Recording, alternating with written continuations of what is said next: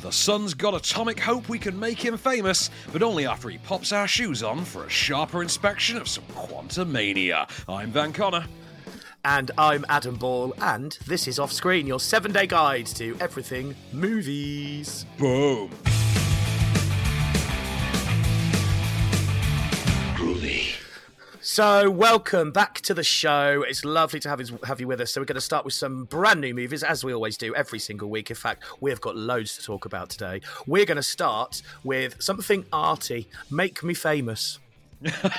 Yes, something arty indeed. It doesn't get artier than this. This is so originally this was originally entitled The Brzezinski Project. Okay, so it's the story of Edward Brzezinski, who is one of the sort of great New York artists of the East Side in the early '80s who never made it big. There were those ones who there were loads of sort of known artists from the time, Basquiat, etc. And there were those who sort of were friends, who were part of the scene, who never quite broke out. And Edward Brzezinski is a notable one among them. This is best touted by its IMDb write-up as a madcap romp through the 80s art scene amid the colourful career of Brzezinski, hell-bent on making it. And that's what it is. It's the story of this artist's attempt to make it into the mainstream. However, he didn't. As evidenced by the fact that this is probably the first time you've ever heard of him, Adam. So I'm going to let this clip sum up the sort of temperament that might describe why he never made it. Of course, the thing I most know him for was eating a donut out of Robert Gober's display at Paula Cooper. You're not supposed to do that. It was our piece of work. I know there was a quota of how many pieces of work you could have in your life, and then eventually you'd have to edit when they got too many. But we don't know how he died, huh? Or if he's dead. Or if he's dead. Why, there's no body? Where's the body? Nobody found the body? Edouard Brzezinski? I had said, no, there's no way he could still be alive. Maybe that implies that he didn't die. Do you think that Edward is capable of faking his death to the art world? Who cares about his painting? The mystery of Edward Brzezinski, I think, is the story. Well, he certainly sounds like an interesting character, and to be fair, we're talking about him, so it probably worked. Well, the interesting thing about this is, as a documentary about Brzezinski, it's actually not very good. As a documentary about the early 80s art scene, however, yeah, you know what? This works quite well. And maximum points for any documentary that ever gets to include Eric Bogosian, an actor who, to be honest, to someone like me, is probably best known for being the villain in Under Siege 2 Dark Territory. I haven't seen that, so I have. But I mean, I do like the sound of this. So do you feel like you're being sucked back into the 80s? Is it that kind of... And you really learn a lot through this as well? Well, it's like you say, it's a chronicle of a very specific part of the 80s, which is that East Side New York art scene. And you do get this insight into what it was like to be... Remember recently we had that Chumbawamba documentary, I Get Knocked Down. And I talked about... We talked about like how it was a really good chronicle of what it was like growing up in Leeds in the 80s and how they had that sort of communist collective. This is... It's kind of similar lines, and you have like a lot of notable figures from the time, like as Talking Head, chronicling what it was like to try and save money. For instance, they would go and eat at the Hare Krishna cafe, for the Hare Krishna worshippers, and they would go to art openings, less for the art and more for the free wine, as we're told. I can sympathise. That works. That's got to be the only perk of going to some art openings. Eric Bogosian, like I say, my highlight for this, directed by Brian Vincent, who's kind of a fixture of this scene in the modern day. I think he got his start on, I forget the name of the Neil Patrick Harris film from way back.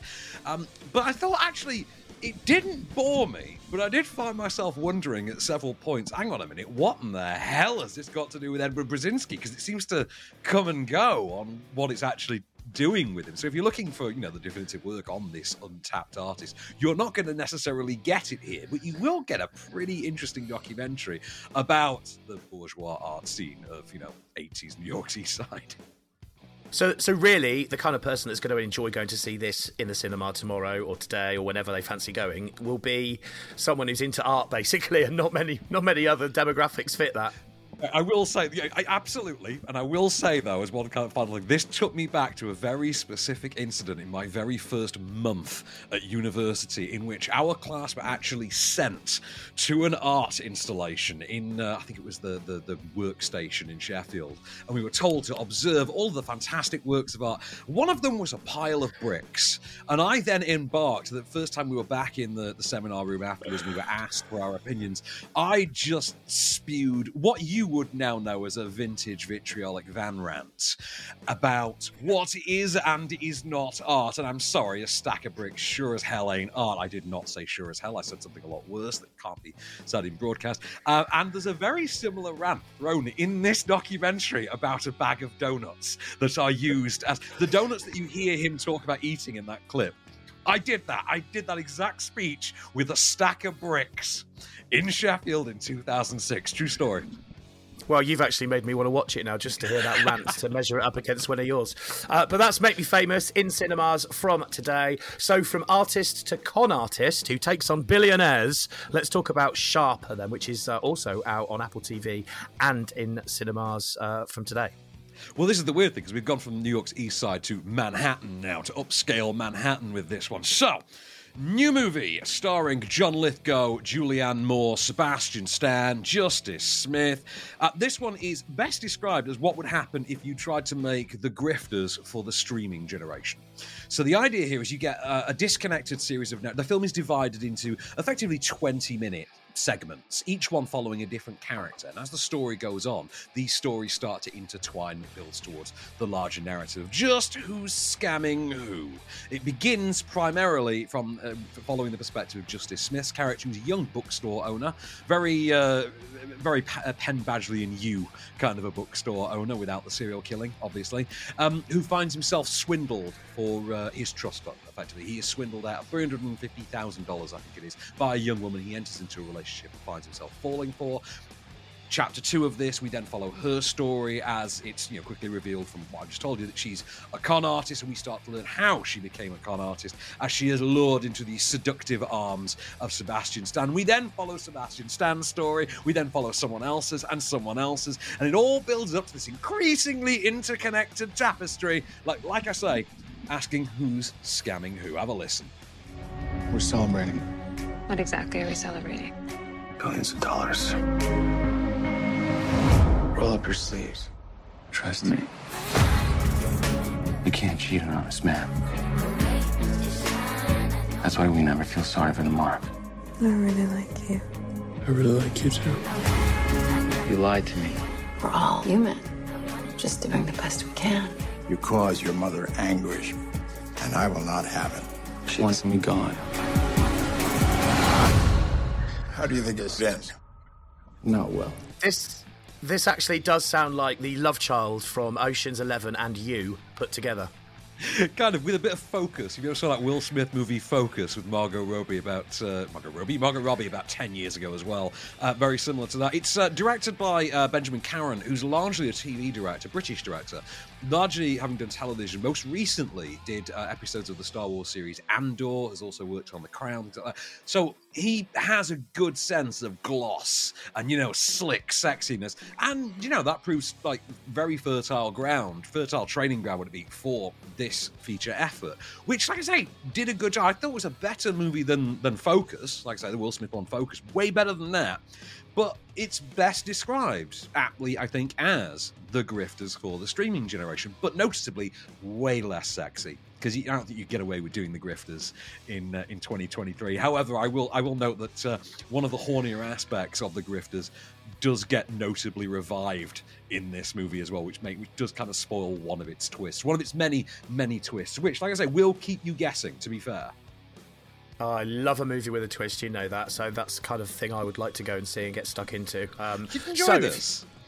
Yeah, I really feel like I would, actually, for what you've said and from the clip there. So that is Sharper. That is on Apple TV, available now and also in cinemas if you want to make your own mind up on that. So we'll be back in a moment. Oh, sorry, Van. You're going to say something? I was just going to say as well, it is proof number 6 for the last 2 years that Sebastian Stan is at his absolute best when he's playing a sort of sleazy, sexy villain. So keep that going. Whoever's hiring Sebastian Stan for these things, absolutely keep that going. Doing a good job, clearly. All right, well, we are going to be back in just a moment. We're going to talk about the inspection and atomic hope as well, so stay right where you are.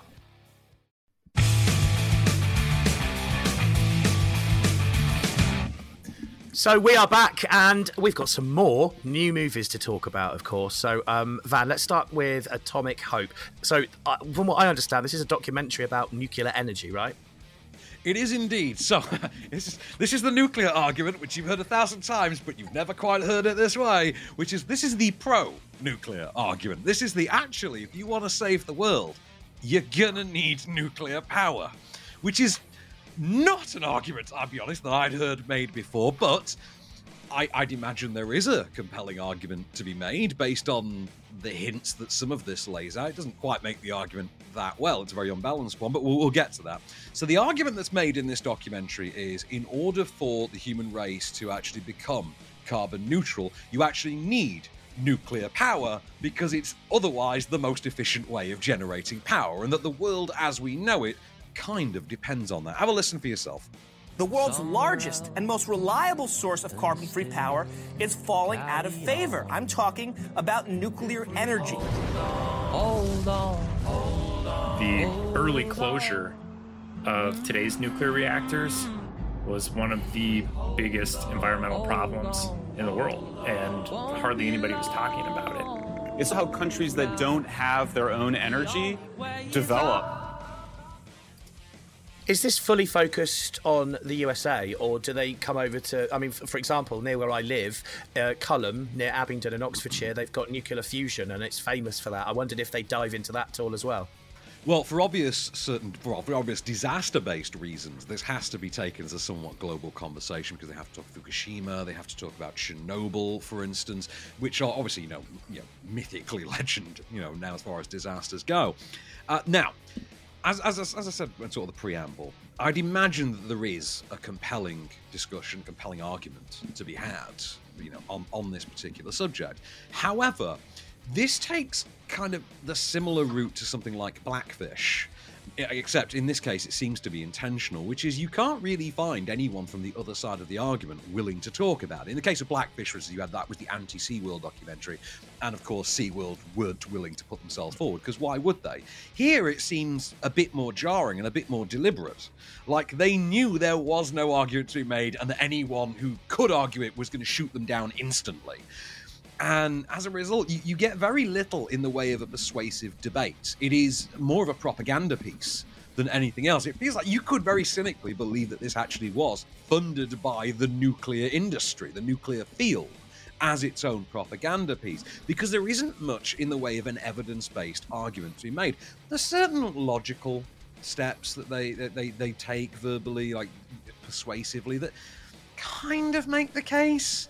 But again, they're not really explored in enough depth from the other side as well for you to really form much of an educated opinion on it.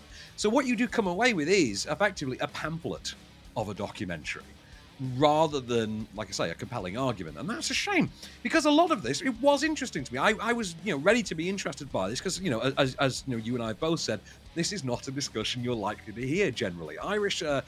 Irish writer-director Frankie Fenton's made this. It does generally delve more into Ireland, I think, than any other specific country. I think it largely hinges upon Ireland's nuclear infrastructure, but it does take a global perspective, because it's a global issue. And things said in that clip there, this is the only sort of carbon-free energy generation process. At one point, I think we are told, for instance, and this is one of the few things I took away from the movie that really informed me, was we were told, actually, if you wanted to go with like wind generation or solar generation, it would take 100 times, I think it was something like 101 times the actual land space to generate the same amount of power as the equivalent nuclear. Which I thought, okay, now if you're going down that route, okay, this is going to start to get interesting. But unfortunately, they drop it just as soon as they pick it up, which I thought was a real waste of potential. And like I say, squandering what otherwise could have been a really compelling, really informative argument. But like I said, the effort's almost there, but they don't quite see it through. Did you leave feeling that you'd learned at least something, though, from this?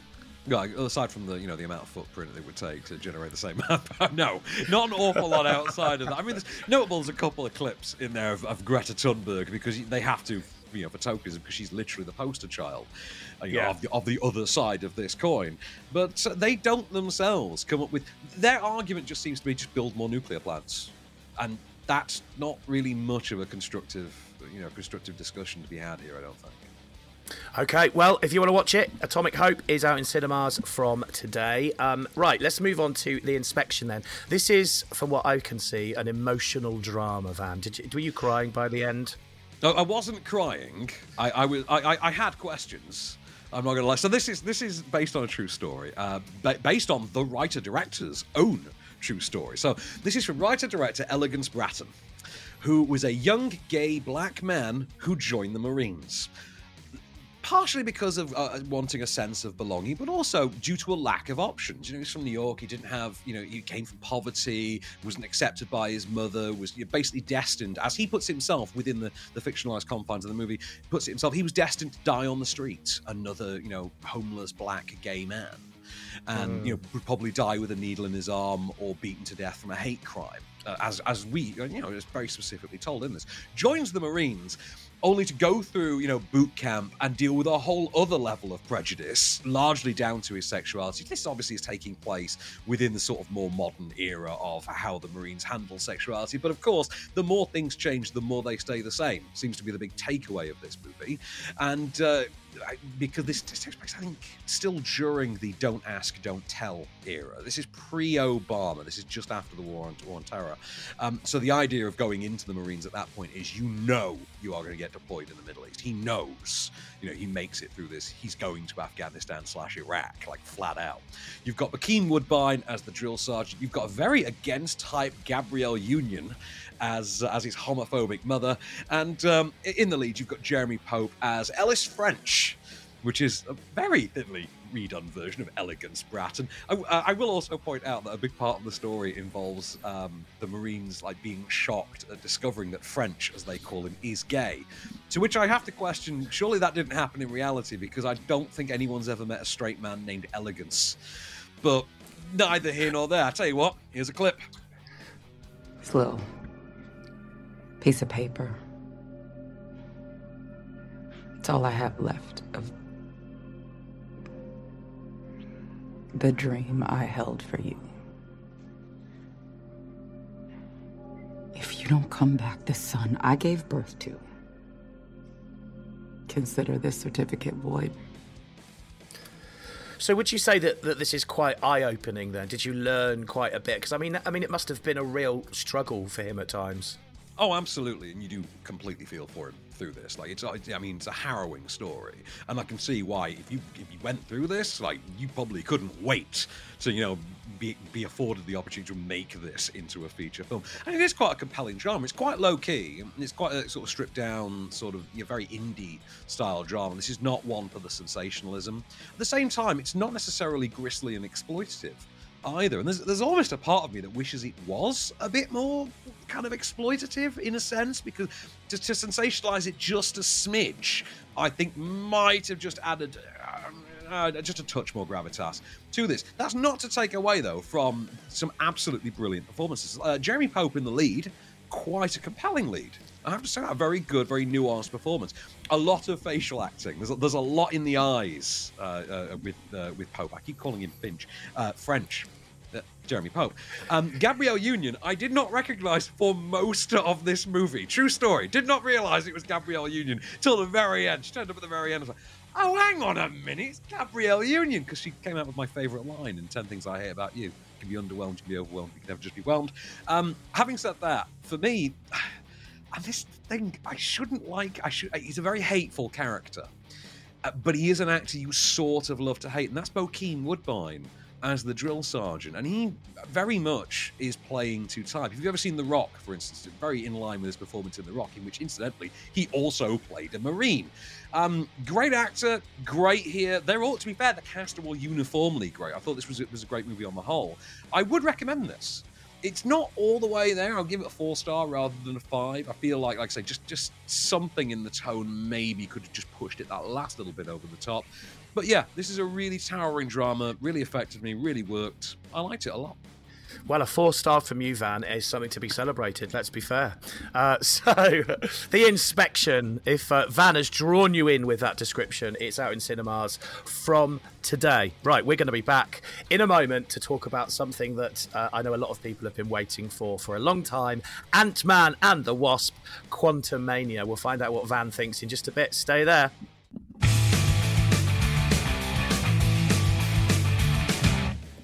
So we are back, and hello and welcome if you've enjoyed so far the movies we've spoken about. We've still got more to come, and we are going to talk about something that is full of action. Of course, Ant-Man and the Wasp, Quantumania. I cannot wait to see this, Van. Am I getting excited for the right reasons? I mean, first of all, would you call it small-scale action? Aha! But are you getting excited for the right reasons? First of all, I mean, I will argue any Marvel movie is a reason to be excited. You know how I feel about Marvel, but we'll get. I'm sure we'll get to that in the bit after the clip when I have to justify certain opinions. So, third Ant-Man movie. This follows on, of course. This is the first time we've seen Paul Rudd's Scott Lang since the events of Avengers Endgame, in which he was kind of pivotal to saving half of all life on Earth, not even half of humanity, half of all life on Earth, the half that had gone away. We now jump forward a couple of years to our new present day. He's become something of a celebrity, finally. His life has turned around. Instead of being dismissed by society as, another ex-con, he's Ant-Man now. He's a celebrity. He's put out a successful best-selling book called Look Out for the Little Guy. And his daughter, who's now a teenager, has sort of followed in his footsteps, only she's become a bit more of an activist. So Cassie, who's a little guy, she's about 6 in the first movie, as we're told, is now a teenager. She's played by Catherine Newton. She's got a suit of her own, enabling her to flip around and change size and shrink things and grow things. Has become, someone who is literally, to quote her father's book, standing up for the little guy. She has been working with Michael Douglas as Hank Pym and sort of stepmother figure Hope Van Dyne, his daughter, played by Evangeline Lilly, to create a new method of sonar detection that will allow them to explore the quantum realm, which is the micro-universe. When you shrink down past the subatomic, you enter the quantum realm. That is the smallest of all things. Only this is where Michelle Pfeiffer's character, Janet Van Dyne, Michael Douglas's wife and Hope's mom, was trapped for 30 years. We don't know an awful lot about that. And when she discovers that they are doing this, she very quickly tells them, no, turn that off. However, no sooner have they accidentally sent a signal into the quantum realm than someone sends a signal back. And all of our characters who are in the same laboratory/basement find themselves pulled in, against their will, separated and forced to reunite and find their way back out of the quantum realm. However, there is a little obstacle that might stand in the way of that, and that little obstacle happens to be the Marvel Cinematic Universe's new mega-villain. Following in the footsteps of Thanos, we have our new big bad for the next 2 phases of this universe. None other than Kang the Conqueror, played by Jonathan Majors. And this is a clip of Paul Rudd and Kang the Conqueror. If you know your comics, you know exactly what this character is capable of.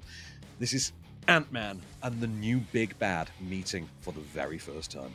I don't know who you are, but you've made a big mistake, okay? I'm an Avenger. I've called the other Avengers. You're an Avenger. Have I killed you before? What? They all blur together after a while. You're not the one with the hammer. That's Thor. We get confused a lot. Similar body types. Who are you? Just a man who's lost a lot of time, like you. But we can help each other with that. Are you allowed to say what he is, or would that be giving away too much? I mean, I could go with comics lore and tell you what Kang is in the comics, but odds are that's been changed for the movies because they like to change that. Within the context of the comic books, Kang the Conqueror is actually Franklin Richards, the future son of Fantastic Four leader Reed Richards, who by whatever century it is, millennia from now, has effectively mastered all of technology that allows him to traverse different timelines across the multiverse.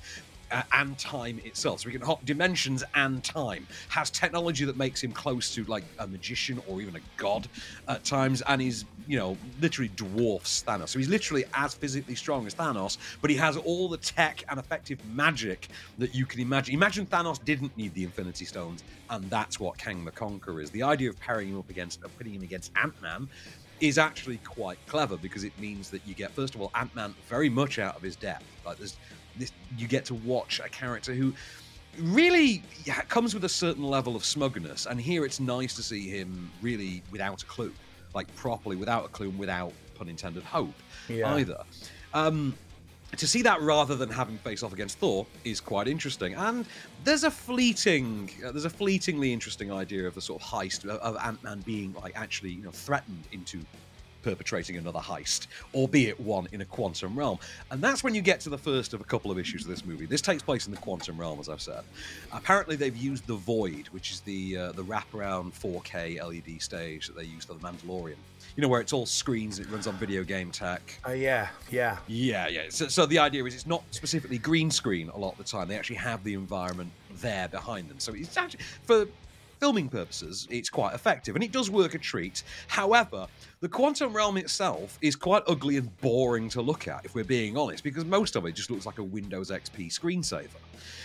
Or a lava lamp, like a really dirty lava lamp a lot of the time with some fungus growing on it. That's one issue. And I'd say 95% of the movie, maybe more than that, maybe about 98% of the movie takes place in the quantum realm. So that's an issue it never quite overcomes.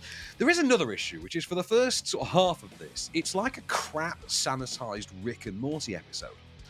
Which is particularly interesting when you consider the MCU, the Marvel Cinematic Universe, of which I am a fan, just before anyone asks, I'm a huge Marvel fan. Come on, I was in my 20s before we started getting good Marvel movies. I was the first guy in line for the first Iron Man movie. Twice that day, if we keep it count. So when you consider the MCU has hired, I think by my counts, I have 3 or 4 Rick and Morty writers to date. It's interesting that it's taken them this long to actually get around to just half-inching the basic tone and concept of a Rick and Morty episode. You then get, in the middle of all this, a sort of naff version of Thor Ragnarok, complete with taking the Jeff Goldblum character and simply swapping out the actor. In this case, instead of Jeff Goldblum, you get Bill Murray, which is not really a state secret. That's in a lot of the marketing. We know that Bill Murray is in this. It's worth noting he doesn't get to have as much fun as Jeff Goldblum had, and he's in no way the same kind of level of scene stealer that the mighty Jeff Goldblum can be. It's nice to see Michael Douglas and Michelle Pfeiffer get more to do this time around. Catherine Newton as the newly teenage Cassie. Interesting addition to the mix. I quite like, adds a new dynamic, which combined with the sort of grandparent element, you get a very familial structure to this. And the Ant-Man movies have always been quite good about that, about having the sort. Usually it was the sort of, you know, the parental generation and the adult children. Now the adult children are effectively, you know, one layer up, and we have another generation below them, and that is quite interesting. It keeps up this MCU trend of let's do the prep for the Young Avengers, where all this the Young Avengers, where we seem to be going with the addition of Haley Steinfeld as the new Hawkeye, and the mighty Queen Florence Pugh as the new Black Widow. Florence Pugh. Sorry, I just got reminded of Florence Pugh's Vogue shoot this week, and I might need to be alone for a minute. I'm not going to lie. As soon as that memory pops into my head, I'm just like, can you just excuse me, just for like 5 minutes? I love Florence Pugh, as you well know. I know. But the real star of this movie, and I say it's a 3-star movie. This is a 3-star movie, and that saddens me to say, because this seems to be becoming increasingly the norm with the recent Marvel movies. Post Endgame, there's really only been No Way Home that I think is a real standout. And I could maybe make an argument for Multiverse of Madness, but even then, that one is quite underwhelming when you consider they kind of waste the potential of their own title.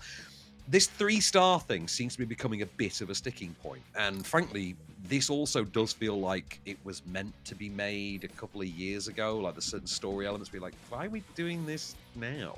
Like I said about them hiring all the Rick and Morty writers and only now getting around to it. Feels like this was meant to be done before they started hiring all the Rick and Morty writers in a strange way.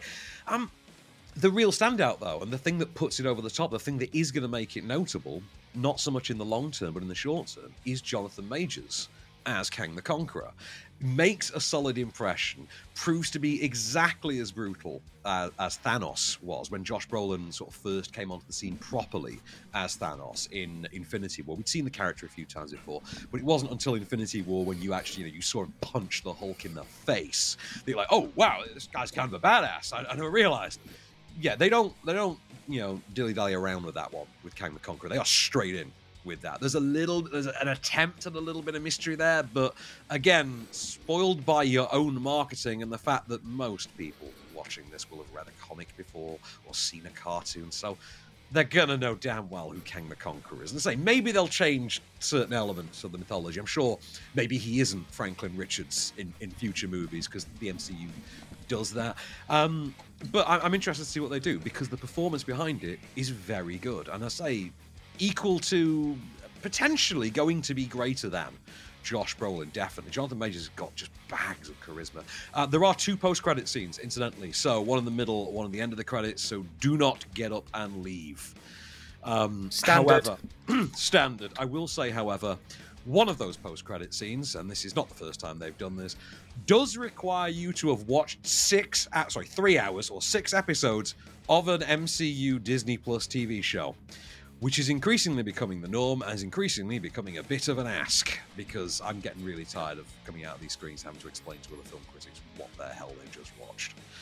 You know what I mean? Like, shame. It's getting to that stage where I constantly have like critic friends be like, "Can you just explain to me what that thing was?" And what that, like, oh, okay, so you had to have seen WandaVision for that, you had to have seen Loki for that, and required reading on this one does seem to be largely Loki. Like, you do kind of have to have seen Loki to have a vague idea of some of the things that are going on in this. That's a little bit of a shame, isn't it? Because that then completely isolates the people who haven't seen it and they're not going to get the most out of the movie. It does a bit. However, I will also say, in the interest of just irony, Loki, one of the Rick and Morty writers. Who knew? Well, there you go then. 3-star movie, says Van Connor from Offscreen. You can make your own mind up if you like. It's in cinemas from today. Ant-Man and the Wasp, Quantumania. Right, we're going to be back in a moment when we look at Marcel the Shell with shoes on. Stay there.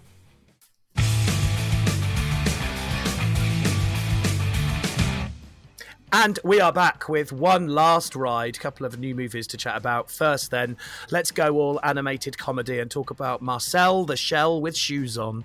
I don't actually know, from the research I've done, what Marcel is. It just says a shell. Is he a snail? He's like a seashell. That's what he's a 1-inch tall seashell. Right, just to give you the preamble on this. This began life about a decade ago as a trilogy of short films. Marcel the Shell with Shoes on 1, Marcel the Shell with Shoes on 2, and 3. They were a co-creation from actress, comedian Jenny Slate, Dean Fleischer Camp, I think, and someone else whose name escapes me. It's written on here somewhere, and the answer is... Nick Paley. And they have now gone ahead and just made a feature-length sort of spin-off of these three shorts. So Marcel is a 1-inch tall seashell with a single eye and shoes. And he lives in an Airbnb. He lives in a real-world Airbnb. So just to explain this is a live-action mockumentary, okay, that takes place largely within an Airbnb. Dean Fleischer Camp, the co-writer / director of this movie, making his feature debut with us, plays himself and makes this mockumentary in which, following his divorce, he goes and stays in an Airbnb, meets Marcel and Marcel's grandma, Connie, and decides, I'm going to chronicle this. I'm going to make a documentary about it. He starts to put the documentary on YouTube in the form of shorts. Marcel goes viral, starts to catch on with members of the public, and is afforded a platform using his celebrity to try and find his long-lost family. As bonkers as that sounds, I promise you it's really endearing and really cute. Have a listen. This is Marcel, and I left this bit out, I'm sorry. This is Marcel talking to his dementia-stricken grandma, Connie, who is also a shell. I should mention, Marcel, despite being male, is voiced by Jenny Slate. Connie is voiced by none other, and I'm not making this up, than Isabella Rossellini. So this is Marcel about to go out for a bit with the documentary maker, just making sure that Grandma has everything she needs while he's out. All right. Right, so you've got the book, you've got a little bit of a raisin, which I really don't think you're going to finish, but you can go to town.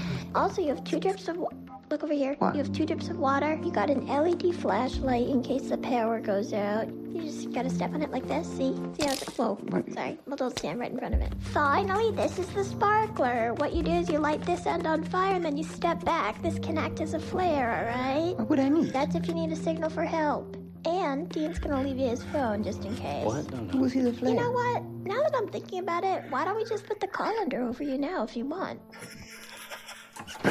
How's that? You must let me out of here.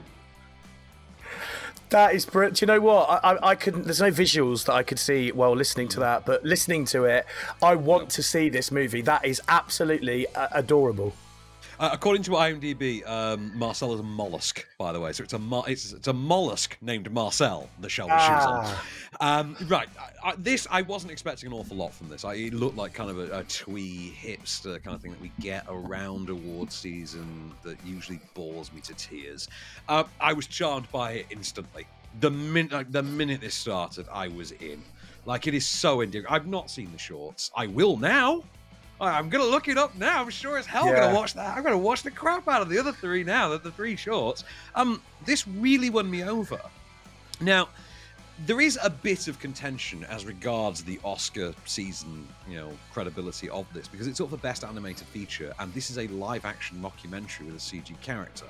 And apparently this was challenged, and the criteria involved... You can go up for Best Animated Feature as long as animation features in more than 75% of the runtime of the film.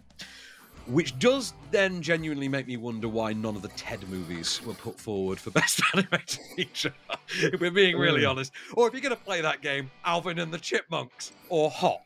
Because I'm reasonably sure that animation features in more than 75% of those movies as well. But you know what? It's award season, and award season is nothing if not hypocritical and willing to bend rules to suit itself. That said, I loved it. It was so charming, so thoughtfully constructed, so intricate, and just really moving, really emotionally delivered. The performance by Jenny Slate, I think, is what really sells it. I think the staging of it, the humour of it is at once both quite charming, but at the same time just laugh out loud hilarious. I mean, there is a simple offhand gag about Marcel's perception of the passage of time that happens quite late in, and I actually disturbed someone in the cinema with how loud I laughed at this gag, because it was an absolute cracker, and I just nearly fell out my chair just cackling with laughter, and these people were just looking back and be like, what's up with this guy? It is that funny. It genuinely is. I loved this. I can't wait to see this again. I don't agree with it being up for Best Animated Feature. I would have put it forward straight up for Best Picture. But yeah, big fan. You've got Marcel the Shell. Please tell me they had the joke within this movie where they had another one called Me Shell. No, sadly they do not. They do introduce a few other shells. I don't want to spoil anything for you. There are a few other shells introduced, but the gag always seems to be that they kind of have pretty regular names. Right. Okay. I love the sound of this. Is this the sort of movie I could sit down with my 4-year-old son to watch? I think, you definitely, in terms of the content, you definitely could. In terms of whether or not he would enjoy it, I think he'd either find it a bit slow, or he'd just be kind of whimsically taken away by the animation of Marcel himself, to be honest. I will say, you've got Eric Adkins doing effectively stop motion. I think it's stop motion for... it's a combination of CG and stop motion for Marcel. But working in tandem with Bianca Klein's cinematography, you've got a film that just looks absolutely gorgeous. I'm just looking up who the composer was on this.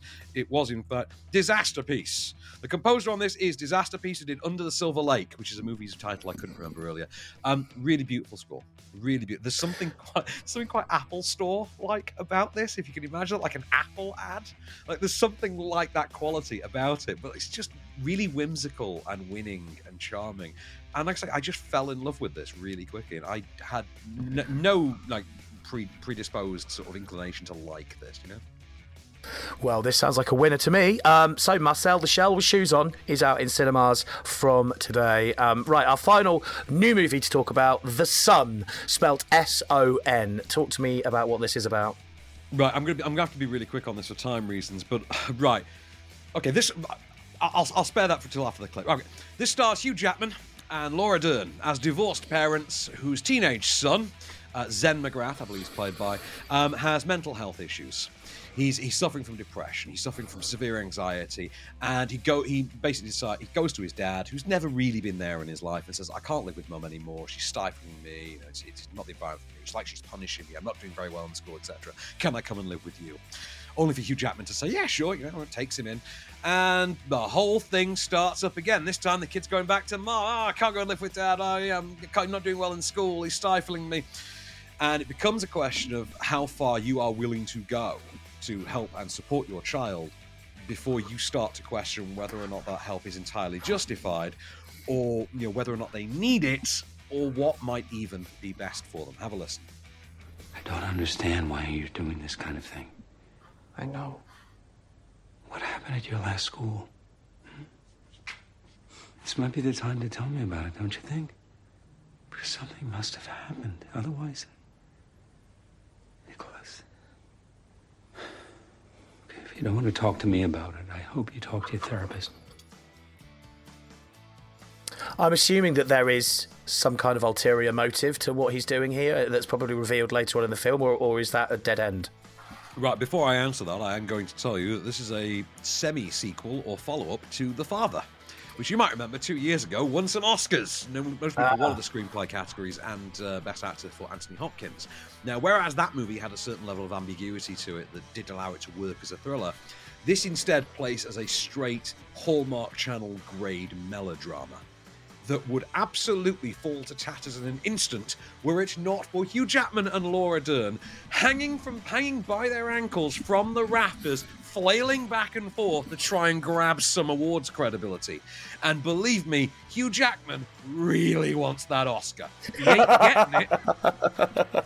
He ain't getting it because the movie's crap. The movie's absolute crap. I mean, so bad that the ending of this movie is unintentionally hilarious to an extent that the only comparison I can draw is the forgotten Robert Pattinson romantic drama Remember Me.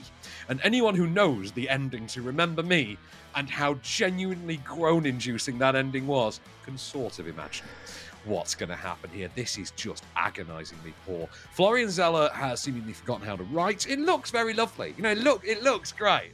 But you know what? You really can polish a turd. You need the right lacquer, it seems. And it's got the lacquer, it's got the performances, it's not got the material, it's still a turd. Oh dear, okay. Well, if you want to make your own mind up on that one, that is called The Sun, and that is out in cinemas from today as well. So, that is all we've got time for this week, I'm afraid. We're going to be back next Friday, the 24th of February, when we've got more movies to talk about, including Creature. Yeah, new one from Asif Kapadia. You remember the director of the Amy Winehouse documentary, Amy? Yeah. What's Love Got to Do with It is a new romantic comedy that's out next week, starring none other than Emma Thompson, Lily James, and Shahzad Latif, which always makes me happy. I'm a big fan of Shahzad. Broker is out next week, Korean movie. The Netflix movie We Have a Ghost with David Harbour and Anthony Mackie, that's next week.